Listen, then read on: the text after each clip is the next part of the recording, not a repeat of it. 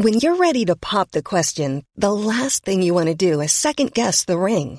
At BlueNile.com, you can design a one-of-a-kind ring with the ease and convenience of shopping online. Choose your diamond and setting. When you find the one, you'll get it delivered right to your door. Go to BlueNile.com and use promo code LISTEN to get $50 off your purchase of $500 or more. That's code LISTEN at BlueNile.com for $50 off your purchase.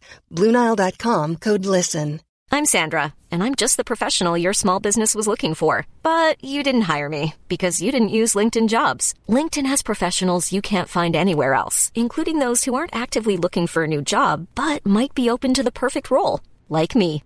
In a given month, over 70% of LinkedIn users don't visit other leading job sites. So if you're not looking on LinkedIn, you'll miss out on great candidates, like Sandra. Start hiring professionals like a professional. Post your free job on linkedin.com/people today. Hey, it's Ryan Reynolds, and I'm here with Keith, co-star of my upcoming film, If, only in theaters May 17th. Do you want to tell people the big news? All right, I'll do it. Sign up now and you'll get unlimited for $15 a month and 6 months of Paramount Plus Essential Plan on us. MintMobile.com/switch. Upfront payment of $45 equivalent to $15 per month. Unlimited over 40 gigabytes per month. Face lower speeds. Videos at 480p. Active Mint customers by 531.24 get 6 months of Paramount Plus Essential Plan. Auto renews after 6 months. Offer ends May 31st, 2024. Separate Paramount Plus registration required. Terms and conditions apply if rated PG. This is Paige, the co-host of Giggly Squad, and I want to tell you about a company that I've been loving, Olive & June. Olive & June gives you everything that you need for a salon-quality manicure in one box. And if you break it down, it really comes out to $2 a manicure, which is absolutely insane. It's also so easy to get salon-worthy nails at home with Olive & June. The difference between how your nails used to look when you did them yourself and now with the Mani system is a complete game changer. The best thing about Olive & June, too, is it's a quick dry. Dries in about 1 minute, lasts for 5 days, and full coverage in up to 1 to 2 coats. Visit oliveandjune.com/perfectmani20 for 20% off your first system. That's oliveandjune.com/perfectmani20 for 20% off your first system.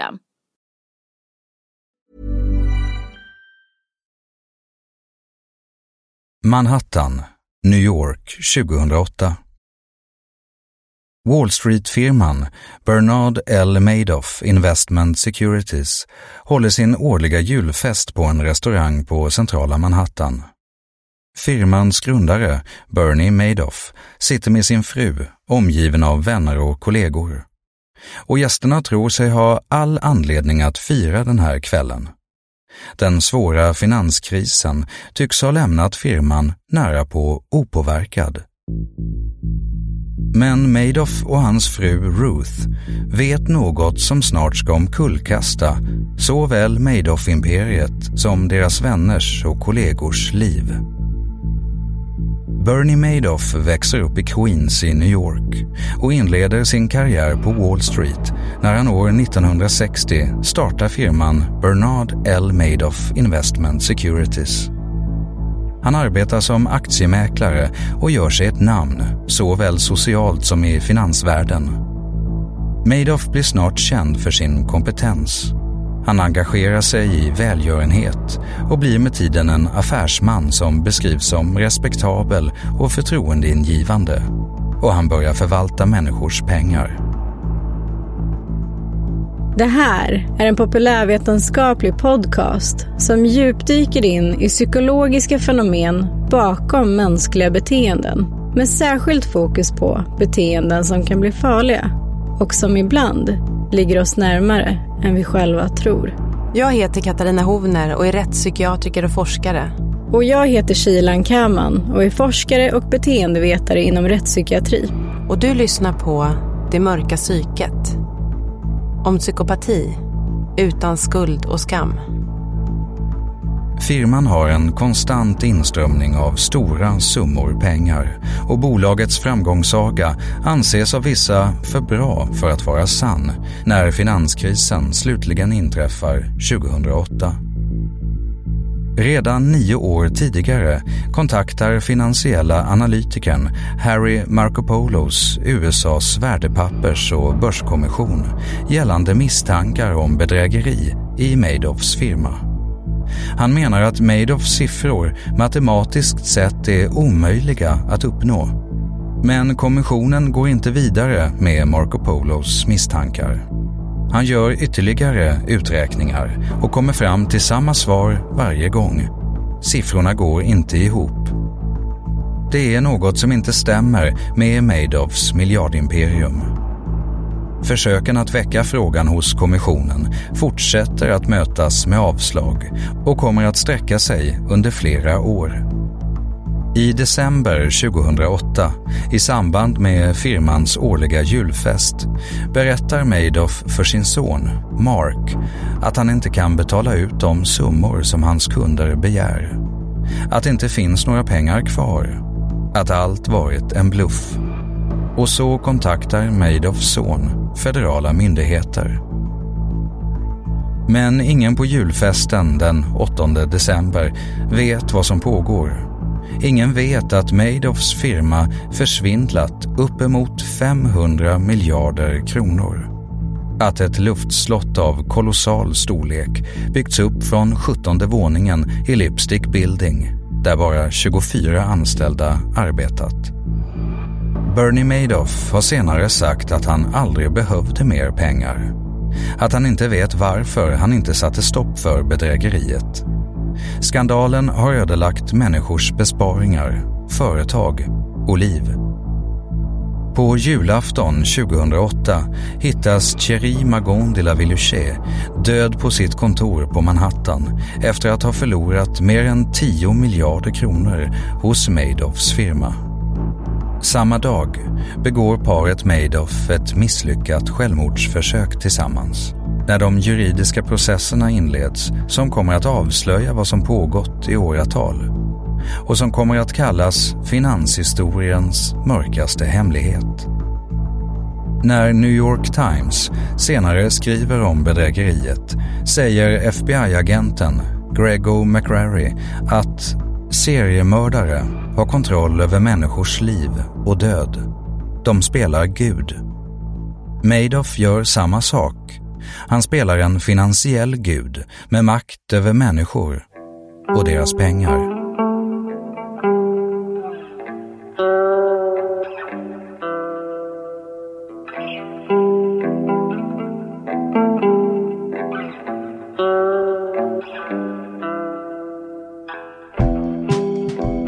Katarina, idag ska vi prata om ett fenomen som vi har varit inne på ett flertal gånger i tidigare avsnitt, nämligen ditt expertområde. Ja, precis. Idag har det äntligen blivit dags att prata om psykopati och psykopatiska drag. Jag ser väldigt mycket fram emot det här avsnittet. Ja, men jag med. Men du, kan vi ta en liten snabb recap? Vad är det som kännetecknar en psykopat?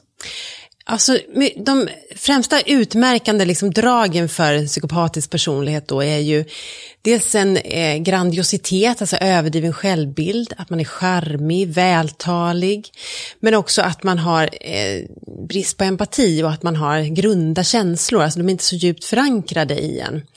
Och det här med brist på ånger och brist på skuldkänslor brukar också vara väldigt utmärkande. Och en oräddhet och att man är väldigt dominant i sociala sammanhang och att man man blygs eller räds inte nya situationer och så, utan man är socialt orädd helt enkelt. Sen brukar man också prata om patologisk lögnaktighet, vilket är ett spännande begrepp. Men alltså att man har väldigt lätt att ljuga, att man är ganska vårdslös med sanningen, brukar jag beskriva det som. Man kan dra historier, de behöver inte vara särskilt sanna. Och är det någon som ifrågasätter dem så kan man svara genom att dra en ny historia. Och eftersom man inte har någon vidare ånger eller skuldkänsla eller så blir det inte riktigt... Det som i normala fall kan avhålla oss från att ljuga kan ju vara att vi tycker att det är väldigt skamfyllt att bli avslöjade. Man kan få ångest över att någon så att säga kommer på en med att fara med osanning.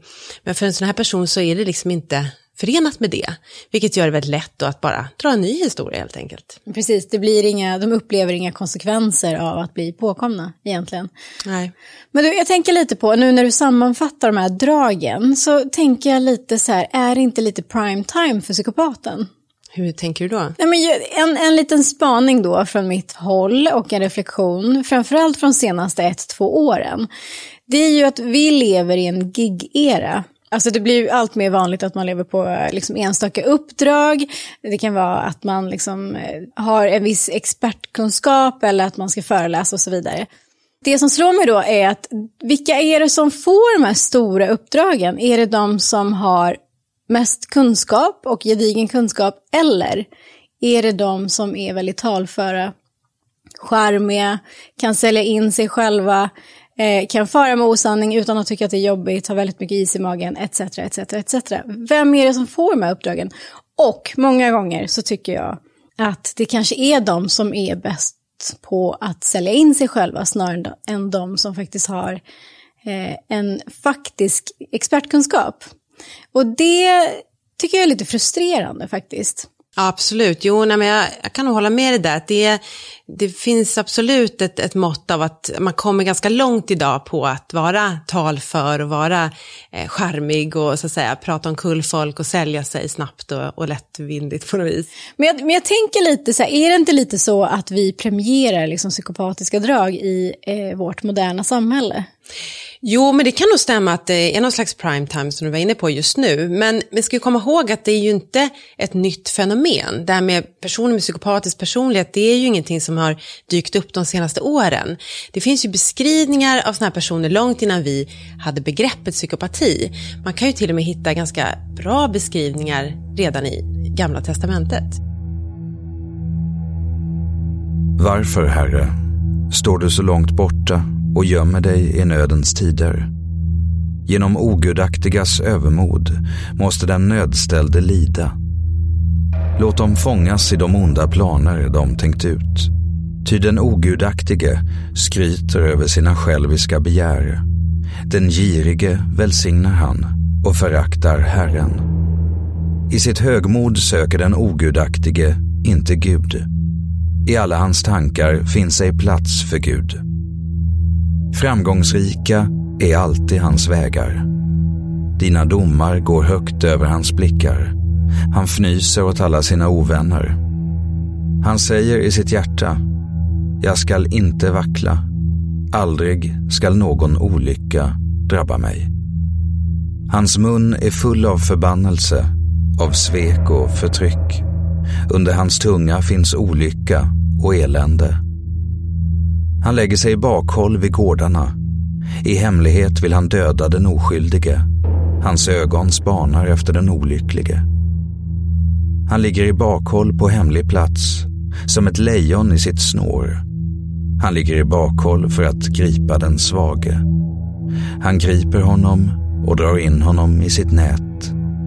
Han hukar sig ner, han ligger på lur, och de olyckliga faller i hans klor. Han säger i sitt hjärta: Gud kommer inte ihåg det. Han har gömt sitt ansikte. Han ser det aldrig. Psaltaren, kapitel 10, vers 1. Psykopati är en personlighetsstörning. Men vad är egentligen en personlighet?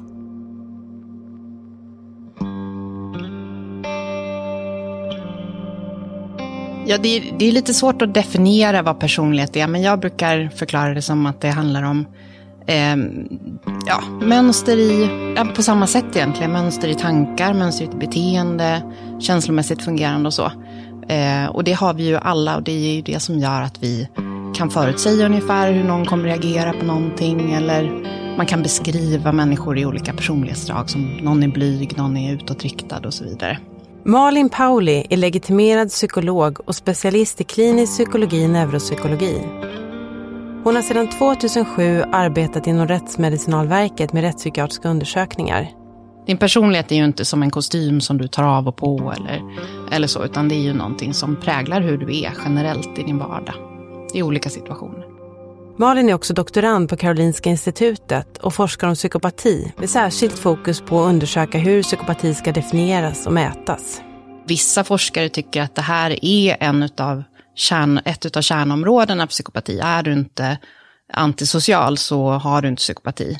Men andra tycker att nej, men det är inte beteende som vi ska titta på, utan det är mer de här grundläggande personlighetsdragen som handlar om hur du upplever saker, hur du fungerar känslomässigt och sådana saker. Det är det som vi ska titta på, att då mer oförmågan att känna empati, den här manipulativa förmågan, impulsiviteten kanske, att det är mer de områdena vi ska fokusera på. Och att det ofta leder till att man begår brott, men inte brotten, så att säga, brottsligheten är inte ett kärnsymptom. Jo, men precis, och jag tänker också just med tanke på det, att hur personer med psykopatiska drag ofta, man kan ju titta tillbaka, man kanske inte är dömd för brott, men om man tittar liksom bakåt så kanske det finns en tendens till att fuska eller ljuga eller smita eller liksom på något sätt göra normbrytande saker, att de flesta kanske inte har ljugit i ett CV, men en person med psykopatiska drag kanske mycket väl har gjort det.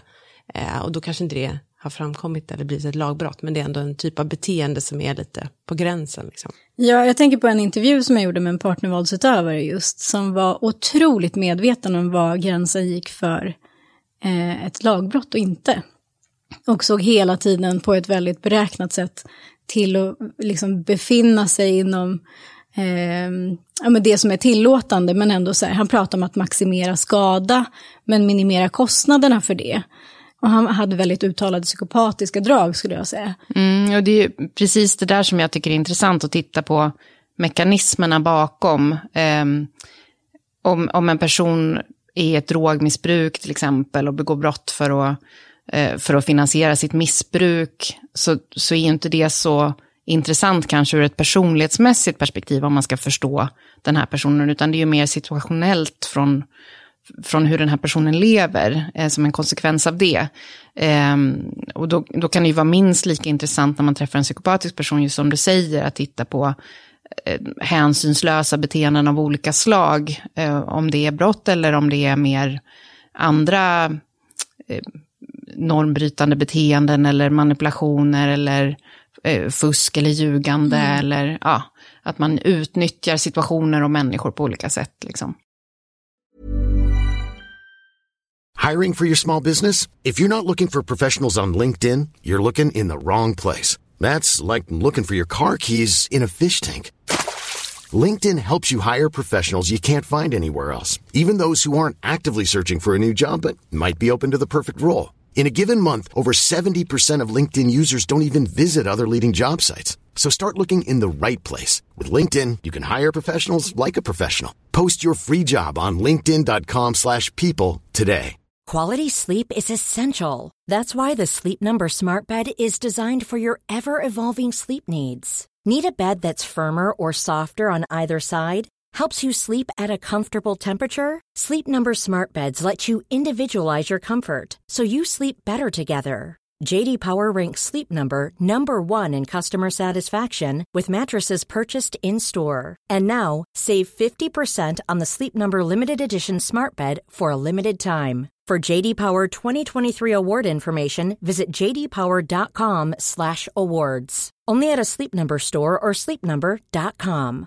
How would you like to look 5 years younger? In a clinical study, people that had volume added with Juvederm Voluma XC in the cheeks perceived themselves as looking 5 years younger at 6 months after treatment. Look younger, feel like you. Add volume for lift and contour in the cheeks with Juvederm Voluma XC. Reverse signs of aging by adding volume to smooth laugh lines with Juvederm Volure XC. For important safety information and to find a licensed specialist, visit Juvederm.com. That's JUVEDERM.com. Not for people with severe allergic reactions, allergies to lidocaine, or the proteins used in Juvederm. Common side effects include injection site redness, swelling, pain, tenderness, firmness, lumps, bumps, bruising, discoloration, or itching. There's a risk of unintentional injection into a blood vessel, which can cause vision abnormalities, blindness, stroke, temporary scabs, or scarring. Talk to a licensed specialist to find out if it's right for you.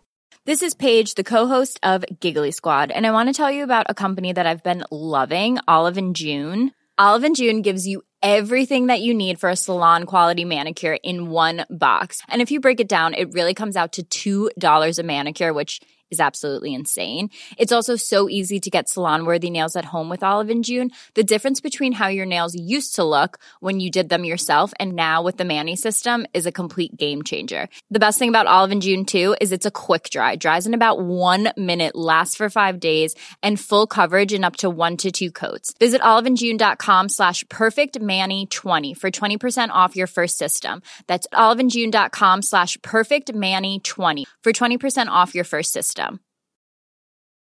Hey, it's Ryan Reynolds, and I'm here with Keith, co-star of my upcoming film, If, only in theaters May 17th. Do you want to tell people the big news? All right, I'll do it. Sign up now and you'll get unlimited for $15 a month and 6 months of Paramount Plus Essential Plan on us. MintMobile.com/switch.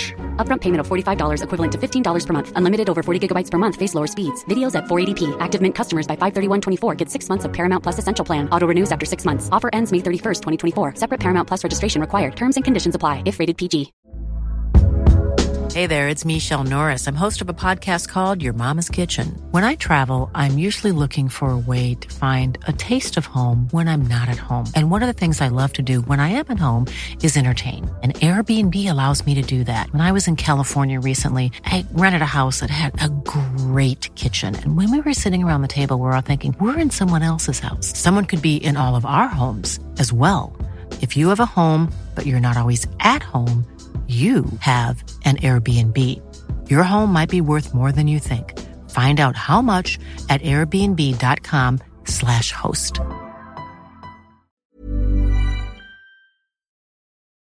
Du börjar fundera på det här med primär och sekundär psykopati. Hur tänker ni, eller vad är primär och sekundär psykopati? Eller finns det olika subgrupper av psykopati? Ja, de flesta är ju överens om det, att det finns 2 olika typer av personer med ganska utpräglat psykopatiskt fungerande. Men när den ena typen, den mer primära typen, har mer av de här drag, eller liksom kärnan för dem är den här bristande empatin och hänsynslösheten, kan vara väldigt kalkylerande och så.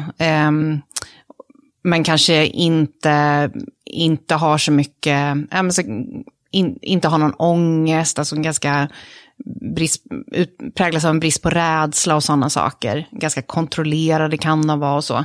Och sen så har vi en annan grupp som man kallar då sekundär, som kanske mer hamnar i det här hänsynslösa beteendet mer utifrån vad man har med sig i uppväxten, och att man liksom börjar tidigt begå brott och man glider in i saker och man avtrubbas och så vidare. Så att man ändå kanske beter sig på ett ganska lika sätt i vuxen ålder, men det har liksom olika mekanismer. Och de personerna då, den här sekundära gruppen, där kan man se att det kan finnas ganska mycket psykiatriska besvär. Det kan finnas, alltså de kan vara ganska ångestbenägna och så, vilket man inte ser i den här primära gruppen då. Sen liksom skörare grupp kan man säga, som hamnar i de situationerna på en annan väg. Och så kan man ju tänka också att det är mycket som skiljer de 2 grupperna också, just det, bristen på impulskontroll eller impulsiviteten. Som du sa, att man är mer kontrollerad i den här primära gruppen, att där har man ändå en viss planeringsförmåga. Och om man tänker på olika typer av brott och sånt, så att kunna så att säga leda ett kriminellt gäng eller planera ett värdetransportrån eller så, det krävs ju ganska mycket kontroll och planeringsförmåga. Och det skulle du liksom inte klara om du har väldigt dålig impulskontroll till exempel. Du måste kunna hålla igen och du måste kunna tänka lite framåt så för att kunna göra vissa saker. Eller ekonomisk brottslighet och så. Och att det är mera liksom lite typiskt då för de med primär psykopati. Medan de här med sekundär, där finns det också kanske en högre belastning av missbruk och andra psykiatriska besvär. Där man reagerar väldigt aggressivt och impulsivt och kan inte hålla igen. Och om vi tittar i hjärnan, det kan kopplas till hjärnan också, så är ju just frontalloberna, alltså pannloberna, där mycket av det som kontrollerar vårt beteende sitter. Och att personer med sekundär psykopati är väldigt, kan ofta ha mycket missbruk, vilket ju också förstör frontalloberna, och man tappar mycket av impulskontrollen och planeringsförmågan. Men ser frontalloberna olika ut beroende på om du är en primär eller sekundär psykopat? Alltså vi vet inte exakt hur, vi vet att frontalloberna och även tinningloberna är så att säga involverade vid den här typen av störningar, men vi kan inte, idag kan vi inte se på en enskild individ att det skulle se olika ut. Vi vet på gruppnivå att de här områdena är viktiga, och om vi tänker på vad det är för funktioner och vilka brister personerna har, så kan vi tänka oss att personen med primär psykopati har att där ska vi titta i tinningloben framförallt, medan personer med sekundär psykopati, där kan vi förvänta oss att det är frontalloberna som kan vara förstörda. Och vad händer där vid tinningen då? Ja, där finns det bland annat då en kärna som heter amygdala. Amygdala är kroppens eller hjärnans alarmsystem som ska spraka igång och reagera när vi utsätts för något hotfullt och blir rädda till exempel. Nya situationer och läskiga situationer, så ska det där spraka till. Och amygdala är ju någonting den är ju överaktiv när man har ångest till exempel, och social ångest till exempel, så sprakar den igång eller för ofta, för mycket, så får man mycket ångest. Och just personer då med primärpsykopati som då inte har så mycket ångest, så tänker man sig att amygdala till exempel är inblandat. Antingen att man inte får någon reaktion där, eller att det är någonting annat i hjärnan som hämmar det väldigt starkt. Och sen finns det delar av limbiska systemet, och det är det känslomässiga systemet som också finns i tinningloben, som också man kan förvänta sig att det finns skillnader där, eftersom man just har den här känslomässiga störningen eller svårigheten. Och det som vi pratade om tidigare, det här med empati, som ju är verkligen ett viktigt område vid psykopati, och något av det mest intressanta ju också. Då ska man komma ihåg att empati i sig är ett ganska svårfångat begrepp, eller man kan säga att det finns många olika definitioner av vad empati egentligen är. Många forskare är ändå överens om att det finns några olika delkomponenter i empati, och bland annat någonting som kallar emotionell eller känslomässig eller affektiv empati kontra mera kognitiv empati. Och den kognitiva empatin, det handlar mer om att kunna mentalisera. Det betyder att kunna sätta sig rent kognitivt och tankemässigt i en annan persons situation. Att kunna placera sig i en annan människa. En föreställningsförmåga kan man säga. Medan den affektiva empatin, den handlar mer om känslomässiga responsen. Att man faktiskt får ett stresspåslag i kroppen när man blir rädd till exempel. Och att liksom det fysiologiska systemet går igång. Och när vi tar just en psykopatisk personlighet då, så är det just den affektiva empatin som är störd då. Att man inte får det där stresspåslaget i kroppen, att kroppen drar inte igång, det autonoma nervsystemet drar inte igång när man ska. Man är alltså inte så stresskänslig, man blir inte stressad i kroppen, vilket gör att man då inte upplever känslan på samma sätt som andra. Och det är då till skillnad mot den här kognitiva empatin eller mentaliseringsförmågan, därför att ofta har en person med psykopati har en ganska god sån förmåga, för annars skulle du inte kunna manipulera andra människor. Därför att kunna mentalisera är också att kunna förutse vad andra människors avsikter är. Och det brukar de här personerna vara ganska bra på, och kan då så att säga använda det för att få andra att göra som de vill. Och det är viktigt att komma ihåg det, därför det finns andra psykiatriska tillstånd där det också talas om en brist på empati, men där det är tvärtom. Och då till exempel autismspektrumstörningar, där har man svårigheter med den här mentaliseringsförmågan, och theory of mind brukar man kalla det på engelska. Men alltså att man har svårt med den föreställningsförmågan, alltså den kognitiva empatin, medan man mycket väl kan ha en helt okej affektiv empati. Alltså man kan uppleva känslor, bli stressad, få ångest på samma sätt som andra, men du kan inte läsa av situationen på samma sätt. Men det blir lite klumpigt då när man bara pratar om brist på empati som ett begrepp. För då ser det ut som att de här två tillstånden skulle på något sätt vara lika, och det är de verkligen inte, utan de är väldigt, väldigt olika. Och mycket av det handlar om den här olika delarna i empatin som är störd.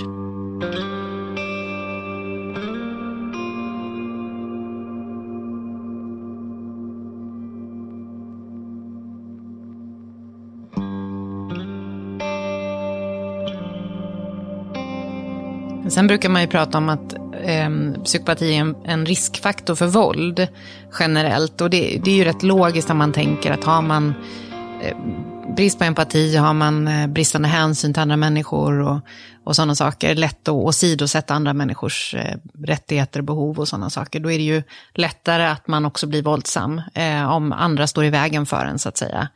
Cleckley som var den som gjorde den första moderna definitionen av psykopati, kan man säga. Han såg en grupp personer bland han var psykiater, och såg en grupp personer bland sina patienter som han tyckte hade lite gemensamma drag. Han myntade uttrycket mask of sanity, och det är ett väldigt bra illustrativt begrepp för hur de här personerna fungerar.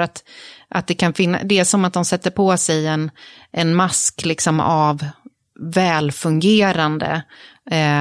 Och lättar man på den här masken så kan man se att det är en väldigt störd individ. Men det första man ser när man kommer i kontakt med de här individerna är ju ofta en charmig, trevlig, välartad person som kan föra sig i sociala sammanhang, som kan förhålla sig till sociala regler. Och det är först när man skrapar på ytan som man ser den här störningen under liksom. Chicago, 1978, december. Elizabeth Peist svänger in med sin bil utanför apoteket där hennes son Robert arbetar. Klockan är 9 på kvällen och hon brukar skjutsa honom hem när han slutar sitt skift. Elizabeth går in på apoteket och möter Robert som säger att han ska träffa någon utanför för att få veta mer om ett extra jobb på en byggfirma. Robert försvinner ut i mörkret och Elizabeth blir kvar. Men han kommer inte tillbaka. Efter att ha letat efter Robert i området tar sig Elizabeth hem och kontaktar apotekets ägare som berättar att en man tidigare samma dag berättat att han erbjuder semesterarbete på hans byggfirma åt manliga gymnasieelever. Mannen hade presenterat sig som John Wayne Gacy. Polis kontaktas och det framgår snart att Gacy tidigare dömts för ett flertal vålds- och sexualbrott mot barn. Någonting som en fråga som jag ofta stöter på när man pratar om psykopati, det är just skillnaden mellan sociopati och psykopati. Finns sociopati fortfarande och vad är i så fall skillnaden? En del forskare använder det begreppet, men generellt sett skulle jag säga att det har ju, alltså som alla olika diagnoser och så varierar det ju över tid. Det byter namn och man lägger lite olika värderingar i olika namn och diagnoser och sådär. Det är väl egentligen, om man kopplar tillbaka till de här begreppen primär och sekundär psykopati, så är det väl som en slags variant på sekundär psykopati att kalla det för sociopati. Och det är just att man kopplar det tillbaka till att det är en mer social påverkan liksom, och inte bara en genetisk störning eller en mer grundläggande biologisk störning som leder till det här, utan mer miljöeffekter så att säga. Men de flesta forskare använder det inte längre, utan den använda tydliga definitionen är ju mer psykopati som man använder idag. Mm. Och det är ju jätteviktigt när man använder de här olika begreppen för att prata om en riktig individ så att säga, att man vet vad man pratar om, att man har en gedigen definition på det, så att vi vet vad vi pratar om, så vi inte bara slänger oss med massa negativa etiketter när vi pratar om andra människor. Men jag tänker att vi har varit inne på någonting här, och det är ju, du nämnde tidigare Malin, uppväxtförhållanden, och så när vi pratar lite om hjärnan. Hur ska man förstå psykopati? Är det medfött eller är det någonting som man får under tid? Jag brukar tänka att det är ungefär som de flesta psykiatriska diagnoser, att det är, ja men om man är väldigt, alltså ser det väldigt grovt, så är det ungefär 50-50 för det mesta vi tittar på liksom i psykiatriska sammanhang, att det är 50% gener och det är 50% miljö. Och 50% det är klart att det är mycket genetiskt bidrag, men samtidigt miljön bidrar ju mycket också. Men tyvärr är det ju också så att man delar ju ofta miljön med de som har gett ens gener liksom. Och då har ju de också kanske liknande svårigheter eller liknande drag som man själv, vilket ju inte heller kanske är så bra för de här individerna då. Men man kan ju också tänka sig att de som ungefär har samma biologiska förutsättningar liksom, rent deras biologiska disposition för de här dragen så att säga, om de växer upp i i en stabil miljö, men kanske högutbildade föräldrar och så kanske de kan använda de här dragen på lite andra sätt. Och det är ju någonting som man också diskuterar, så här högfungerande psykopater eller snakes in suits finns det ett uttryck. Och det finns ju massa filmer som bygger på det, de här väldigt hänsynslösa männen i finansvärlden till exempel då. Ja men precis, för en av mina frågor var just, kan det vara bra med psykopatiska drag och i så fall i vilka sammanhang? Ja, nej men visst kan det vara en fördel. Det är ju någonting man pratar om ganska ofta. Sådär att det till exempel hos den här bristande rädslan som vi har pratat om, att det kan ju vara en fördel hos stridspiloter till exempel, att man är väldigt orädd och liksom i krig liksom överhuvudtaget.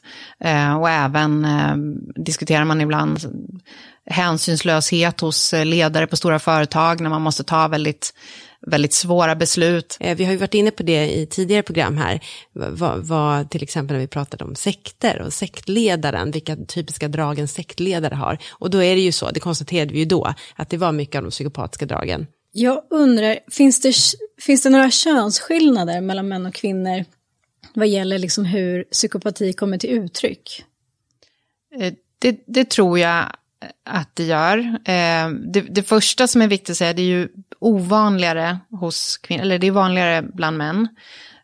Men vi var inne på det här lite hur man definierar psykopati och hur man mäter det. Och där diskuterar man ju mycket att så som man definierar det, det är liksom lite styrt av hur de här grundläggande störningar kommer till uttryck hos män. Så för en kvinna med samma känslomässiga fungerande, samma empatibrister till exempel, så kanske det inte leder till kriminalitet i samma utsträckning. Och har vi då byggt in i våra definitioner att en person med psykopati är kriminell, då kommer vi inte se det hos kvinnor. Och det vet vi att kriminalitet är ju mycket mindre vanligt hos kvinnor. Antagligen är det väl så att de kvinnor som har samma typ av hjärna så att säga, samma känslomässiga fungerande, samma reaktionsmönster och så, de kommer inte begå brott i samma utsträckning som de här männen med den här psykopatihjärnan så att säga. Nej, och sen så är det ju så, det är ju ganska mindre beforskat kvinnlig psykopati och man får tänka på att de, precis som du sa, modellerna är liksom uppbyggda av män för män på prototypen man. Och grejen är denna kvinnlig psykopati kanske då uttrycks på ett annat sätt och vi vet kanske inte riktigt hur den typiska kvinnliga psykopatin ser ut, eller vi har inte kanske fångat den riktigt, och så länge vi inte har det så kommer det inte komma upp i samma liksom antal, eller så är det så att kvinnor är mindre psykopatiska så som vi beskriver det, så är det ju i alla fall just nu, men så att säga den kanske ser lite annorlunda ut, och det här är ju inte specifikt psykopati heller, det här gäller ju ADHD till exempel. Likadant där med modellerna och prototyperna och liksom instrumenten vi har, det också av män, för män, på män. Och då finns ju risken att de här problemen förblir dolda hos kvinnor och det kan ju vara väldigt problematiskt till exempel om man tänker sig att det oftast är kvinnor som ansvarar för barnen och att barnen kanske blir en av de målgrupperna för deras problematiska beteenden. Så att det är där det kommer till uttryck snarare än att man är ute i samhället och begår brott, så hanterar man sina barn på ett psykopatiskt sätt, och det är ju väldigt allvarligt förstås. Psykopati verkar vara ett väldigt trendigt ämne får man väl ändå säga, alltså att man kan ju lite få känslan av att var och varannan person är psykopat. Hur vanligt är det egentligen med psykopater? Ungefär 1% brukar man säga har ett mer uttalat psykopatiskt fungerande. Och sen är ju inte det så att det är på eller av. Det finns ju nästan inga psykiatriska diagnoser eller fenomen eller så som är antingen eller. Utan man kan ju ha det i olika grader förstås. Men alltid när vi pratar om psykopati, då pratar vi alltid som en psykiatrisk diagnos. Och då innebär det ju att man har det i så stor grad att det blir en funktionsnedsättning av något slag. Och det var ju det som vi pratade om förut också, det här med att det är en personlighetsstörning, och det måste man komma ihåg att det är bara när det verkligen är så illa så att säga att man uppfyller kriterierna för en personlighetsstörning som det är relevant i ett psykiatriskt sammanhang att prata om psykopati. Så att det är inte så att alltså de allra flesta chefer är inte psykopater. De kanske inte är så starka på empati en del.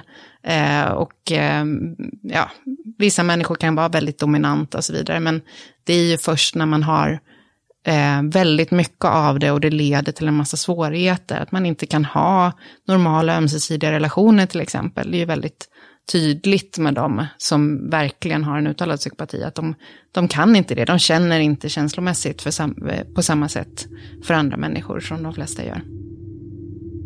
John Wayne Gacy växer upp i Chicago, Illinois. Hans pappa misshandlar honom, hans syster och mamma. I skolan är han ofta ensam eftersom att han lider av en medfödd hjärtsjukdom som gör att han inte kan leka med sina jämnåriga klasskamrater. Under sina tonår kämpar Gacy senare med att acceptera sin sexualitet. Som vuxen flyttar han till Iowa, arbetar som byggnadsentreprenör, engagerar sig politiskt och underhåller på barnkalas, iklädd clowndräkt och smink. Han beskrivs som en uppskattad man och han engagerar sig i olika projekt och välgörenhetsevenemang. Gacy gifter sig och får 2 barn. Han ska senare ha refererat till denna period i sitt liv som perfekt. Men bortom barnkalasen, välgörenhetsarbete och familjeliv pågår i själva verket något helt annat. Gacy köper kontinuerligt sex av prostituerade, öppnar en klubb i sin källare där han bjuder sina unga manliga anställda på alkohol innan han förgriper sig på dem. Han kommer att avtjäna ett 18 månader långt fängelsestraff för sexuella övergrepp och hans fru lämnar honom.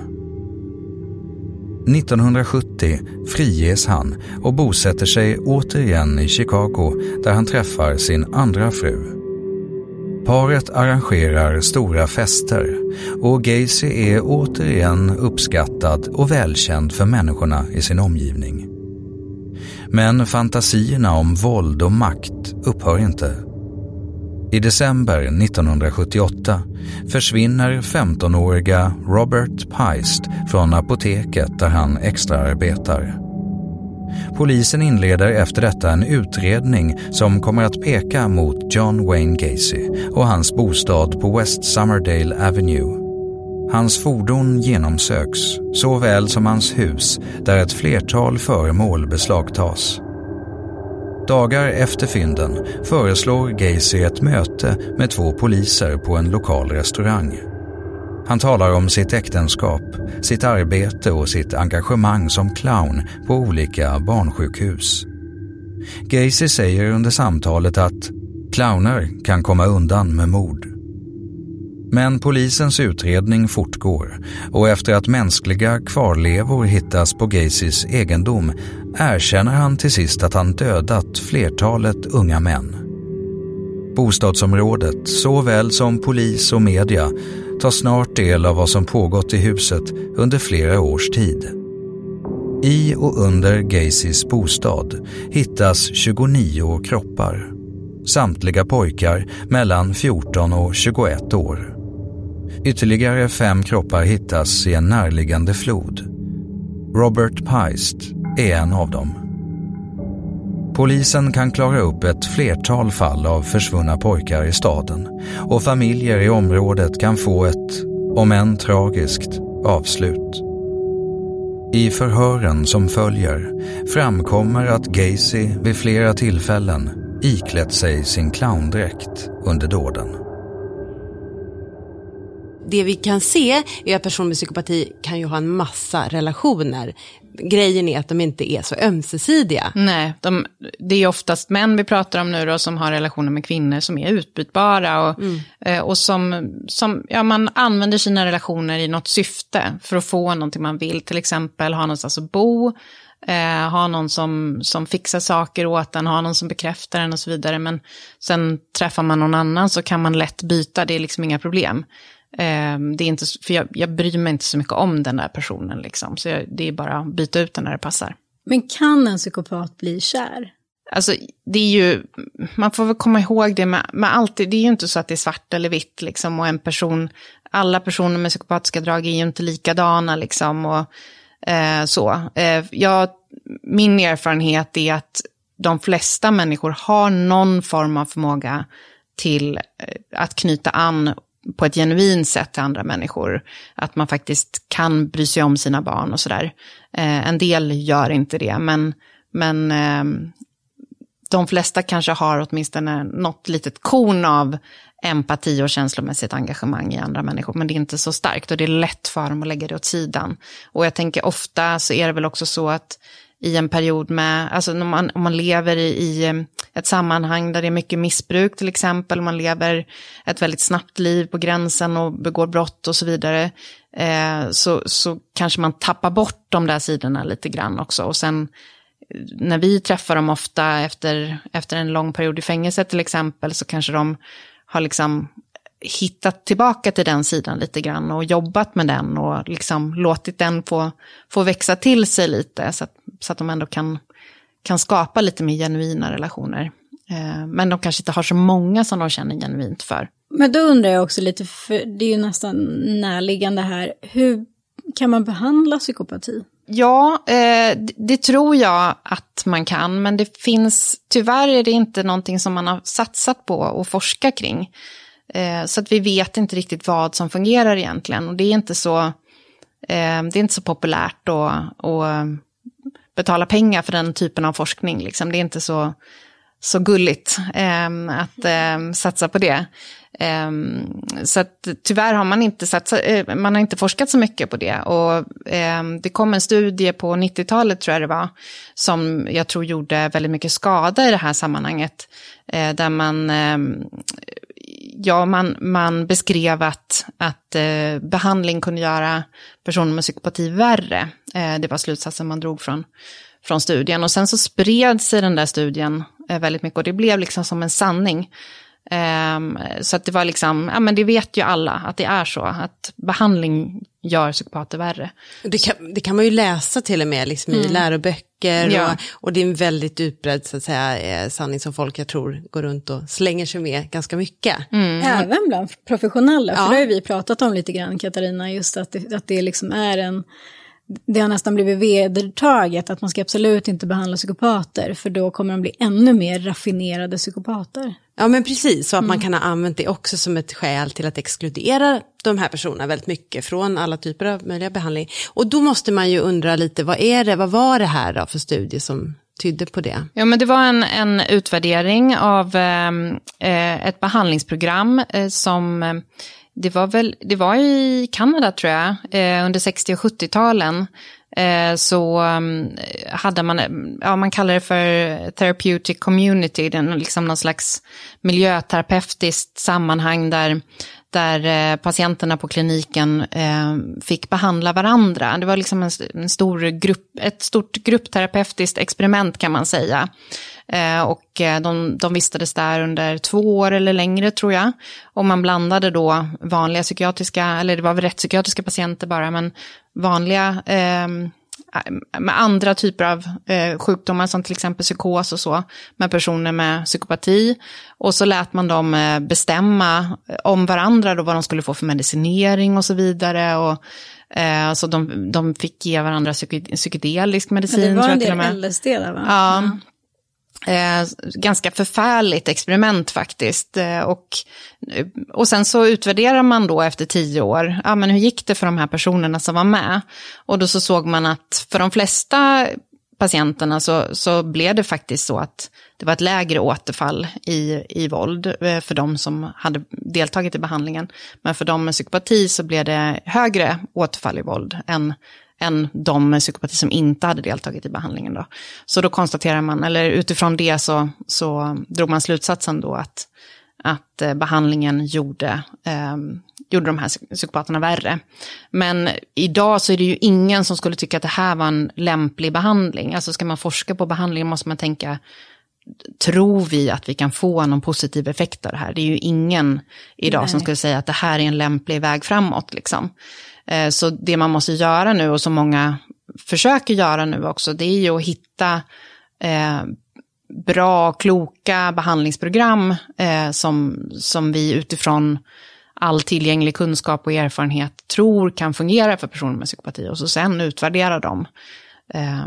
Så att nu pågår det faktiskt en hel del och liksom finns lite nya vindar inom det här fältet då, så det är ju roligt. Jag hoppas att på sikt om några år att det ska finnas bra behandlingsprogram, för det är ju jätteviktigt att vi gör det. Det här är ju en grupp som ställer till det mycket, både för sig själv och för andra, och som är kostsamma för samhället. Så att det är ju viktigt att vi försöker hitta sätt att komma till rätta med det här. Men vad tänker man, för jag har läst lite om det här, och då är det liksom, vad tänker man att man ska behandla? Är det så att man tänker att man ska liksom öka de här personernas empatiska förmåga? Nej, det kanske inte är helt realistiskt. Men vad tänker man är liksom behandlingsbart? Jag tänker att man måste ju först och främst jobba med personens motivation att vilja förändras. Och det är ju något som kan vara väldigt svårt med de här individerna, att de inte riktigt ser fördelarna för dem själv. Så man måste på något sätt hjälpa dem att se att det kan finnas en fördel för dig och förändras och sluta bete dig på det här sättet. Om du slutar bete dig på det här sättet så slipper du sitta i fängelse till exempel. Eller om du slutar bete dig på det här sättet så kanske du kan få en bättre relation till dina barn. Vilket ju en del faktiskt vill ha, även om de inte har så bra förmåga till det och så. Man hittar sådana motiverande faktorer för dem. Det är ju första steget liksom.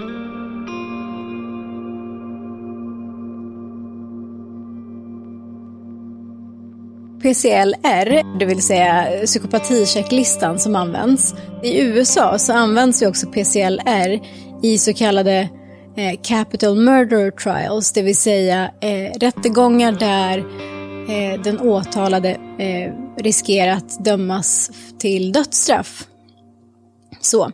Och det som är ju att de här då ibland används som underlag för att motivera att personen ska liksom få dödsstraff. Så att om en person har psykopatiska drag eller liksom skårar högt på PCLR, så tycker man att den här personen bör dö för att den personen är så farlig. Och kan inte heller rehabiliteras, så som vi har varit inne på innan. Men det har bedrivits en del forskning på det här, liksom just hur lekmän tolkar expertutlåtanden där man nämner psykopati eller att den åtalade är psykopatisk eller har väldigt mycket psykopatiska drag. Och då visar det ju sig att lekmän tenderar att tycka att personer som är åtalade faktiskt i högre utsträckning förtjänar att få dödsstraff. I alla fall i den amerikanska kontexten då. Och då även oberoende av risk för återfall i brott, utan man tycker att så här, rent straffrättsligt att den här personen förtjänar inte att leva. Och någon komponent där som verkar sticka ut är just om man inte visar ånger relaterat till brottet. Så det är lite intressant. Och varför det är intressant med just lekmän, det är ju också för att det på något sätt speglar liksom, tänka nämndemän och jurymedlemmar som inte har tidigare utbildning i det här då. Men jag skulle vilja knyta an lite till ditt forskningsämne. Det vill säga just kopplingen mellan psykopati och hjärnan. Man pratar om att det är liksom försvårande omständigheter att vara psykopat. Men jag bara tänker, om vi nu har viss forskning som också påvisar att det finns liksom både strukturella och funktionella dysfunktioner i hjärnan, skulle man inte kunna då motivera att det snarare är en förmildrande omständighet? Ja, man kan knyta an det till att hur vi tenderar att se på skador i hjärnan annat då. Om vi kopplar bort psykopati så tänker vi att om någon har en hjärntumör till exempel, om vi upptäcker en tumör i hjärnan som sitter någonstans, så har vi ju en tendens att tycka att det är förmildrande. Alltså att inte personen rår för sitt tillstånd, även om de kan bete sig hur som helst. Och då tycker vi på något sätt att det är, ja, då finns det någonting att ta på, det finns en tumör där, det är tumörens fel, det är inte personens fel. Och det är ju väldigt intressant när vi tänker på att om nu en psykopatisk personlighet också sitter i hjärnan, bara det att det kanske då är medfött, det behöver kanske inte ens vara medfött, du kan ju ha via slag mot huvudet eller via att drogat väldigt mycket eller druckit väldigt mycket alkohol, kan du ju också ha förstört din hjärna, så då kan du ju också ha ådragit dig liksom hjärnskador, men att vi då tycker att det är mera klandervärt helt enkelt det man gör, medan en tumör till exempel, då betraktas den personen lite som offer för det. Ja, för vi är ju mindre benägna att tycka att någon har ett straffrättsligt ansvar om det är en skada som har förvärvats i liksom... Ja, precis. Och att någon beter sig på ett annorlunda sätt än vad de brukar. Alltså de förändrar sitt beteende och plötsligt blir på ett annat sätt till följd av sjukdom eller skada. Då tycker vi på något sätt att det är mera synd om den personen, skulle jag uppfatta det, än om någon liksom har haft ett avvikande beteende hela tiden.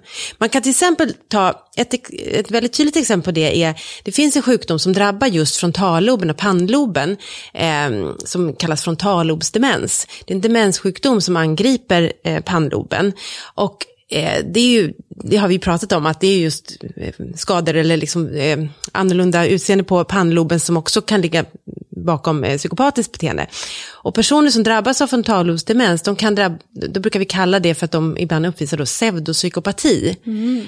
Och det hör man ju nästan på ordet vad det är. De kan ju börja bete sig väldigt psykopatiskt. De kan från att ha varit väldigt skötsamma vanliga människor plötsligt då uppvisa empatibrist, bli väldigt hämningslösa, kanske börja snatta eller tända eld på saker, börja använda fula ord och bli väldigt, väldigt personlighetsförändrade. Och då kallar vi det då pseudopsykopati, för vi tycker inte att de har fått en personlighetsstörning, att de har blivit psykopatiska, utan de har ju en frontallobsdemens, men det tar sig uttryck då i det här psykopatiska beteendet. Och en sån person betraktar vi ju som väldigt... alltså icke-klandervärt. Alltså där tycker vi verkligen att det är den här demensen som har angripit dem, och det är det som är förklaringen till beteendet. Medan samma typ av beteende hos en person som inte har det, utan kanske då som har det från födsel framförallt, då tycker man att det är inte karaktärsfrämmande då, utan det här är den personen du är. Precis, och då blir det mera på något vis. Ja. Men det blir ju lite filosofisk fråga, och jag kan tycka att så här, om vi tangerar ju lite det här med frivilliga versus icke-frivilliga. Det är väldigt intressant att tänka att man får skylla sig själv om man är född med vissa abnormaliteter i hjärnan, men inte om man får det i vuxen ålder. Ja, men verkligen. Det blir lite märkligt resonemang på sätt och vis. Ja, absolut, och det kan man verkligen fundera över hur man ska se på ansvar och sådana saker. Framförallt så tänker jag att det blir extra intressant, just som du var inne på, man tar upp det med i rättegångar och sånt, när det här verkligen används och ställs på sin spets. Så att det är jurymedlemmar eller nämndemän som ska bedöma det här, och då blir det ju väldigt... Det är likadant med om vi tittar på hjärnavbildningsdata till exempel. Om man tittar på bilder av hjärnan där man kan påvisa förändringar genom att, om man tittar på bilder då kan det vara liksom färgblobbar på olika ställen i hjärnan. Det kan vara väldigt så här, tilltalande för en icke-utbildad person att se, och att då på något sätt se någon slags förklaring till att det här finns det en hjärnskada, det här är någonting som man måste verkligen tänka på. Och det kan man också se att det användning av sådana data i domstol förekommer en del i USA. I Sverige har det liksom inte riktigt kommit in i rättssalen än, med rätta kan jag tycka, därför att det är fortfarande så att vi kan inte på individnivå egentligen säga så mycket om, vi kan inte titta på en individs hjärna och avgöra vad den har för psykiatrisk diagnos. Vi är inte alls där. Men det kan bli tilltalande så att säga att lägga upp en bild och visa de här färgblobbarna för då ett gäng, till exempel nämndemän som då ska tolka det här. Det är inte så lätt. Och det blir ju tilltalande att se hjärnavbildningsbilder. Det ser väldigt professionellt ut och man köper det rakt av, fast man själv inte kan tyda vad det egentligen påvisar. Nej, men precis, och inte förstå svårigheterna med vad det egentligen betyder och hur man ska tolka det. Nej, och jag har förstått att det är också väldigt en kontrovers inom fältet, huruvida man ska liksom... Ska man implementera den typen av liksom biologisk forskning i rättssammanhang? Vissa tycker att man ska göra det, att man kan göra det. Andra menar på att nej, men vi kan absolut inte göra det. För att jurymedlemmar tenderar då att se det som förmildrande då. Just när man tar in de biologiska komponenterna så vänder man på myntet. Så att det är lite intressant att det är egentligen samma sak. Å ena sidan så kan man se det som förmildrande omständighet om man presenterar på ett sätt, men om man presenterar på ett annat sätt så blir det helt plötsligt försvårande omständighet. Och det blir lite rättsosäkert. Ja, men man kan ju säga i alla fall att det här med psykopatisk personlighet, det kan ju då te sig lite olika eller ta sig olika uttryck. Att en del går liksom i en riktning där det kanske blir mera white collar crime, och att man kanske manipulerar och duperar människor och mer håller på med lite ekonomisk brottslighet. Och ibland kan det ta sig uttryck väldigt våldsamma, väldigt med dödlig utgång uttryck, och det kan ändå vara så att säga samma grundläggande störning då, och den här grundläggande bristen på empatin och bristen på respekt för andra människor. Den 11 december 2008 arresteras Bernie Madoff i sin lyxvåning på Upper East Side, Manhattan. Han döms till 150 års fängelse i juni året därpå. 10,000-tals personer förlorade pengar i skandalen. Många av dem återfick aldrig något. I efterskalvet av Bernie Madoffs bedrägeri väljer ett flertal personer i hans omgivning att avsluta sina liv. Däribland hans son, Mark. Madoff avtjänar sitt straff i North Carolina. 2019 ansöker han om frigivning då han diagnostiserats med cancer. Han väntar fortfarande på ett beslut. Under tiden har han ställt frågan till Vita huset och president Donald Trump. John Wayne Gacy döms till döden i mars 1980 för 33 mord. Han överklagar sin dom, men får avslag. För att fördriva tiden i fängelset målar han porträtt av clowner, och han refereras till i media som The Killer Clown. Gacy blir senare inspiration till en mängd karaktärer inom populärkulturen, i allt ifrån skräckfilmer till litteratur. Gacy avrättas den 10 maj 1994. De bilder han målat i fängelset har auktionerats ut, och i juni samma år anordnas en ceremoni där Gacys teckningar bränns. Flera anhöriga till hans offer närvarar vid ceremonin. Referenser och mer information om det här avsnittet finns på vår hemsida. Tack för att du har lyssnat på en produktion av Novel Studios. Särskilt tack till Malin Pauli. I had a dream. I got everything I wanted. Not what you think. And if I'm being honest, it might have been a nightmare to anyone who might care. Thought I could fly, so I stepped off the golden. Nobody cried, nobody even noticed. I saw them standing right there. Kinda thought they might care. I had a dream. I got everything I wanted, but when I wake up I see you with me. And you say, as long as I'm here, no one can hurt you. Don't wanna lie here, but you can learn to. If I could change the way that you see yourself, you wouldn't wonder why they don't deserve you. I tried to scream, but my head was underwater. They called me weak, like I'm not just somebody's daughter. It could have been a nightmare.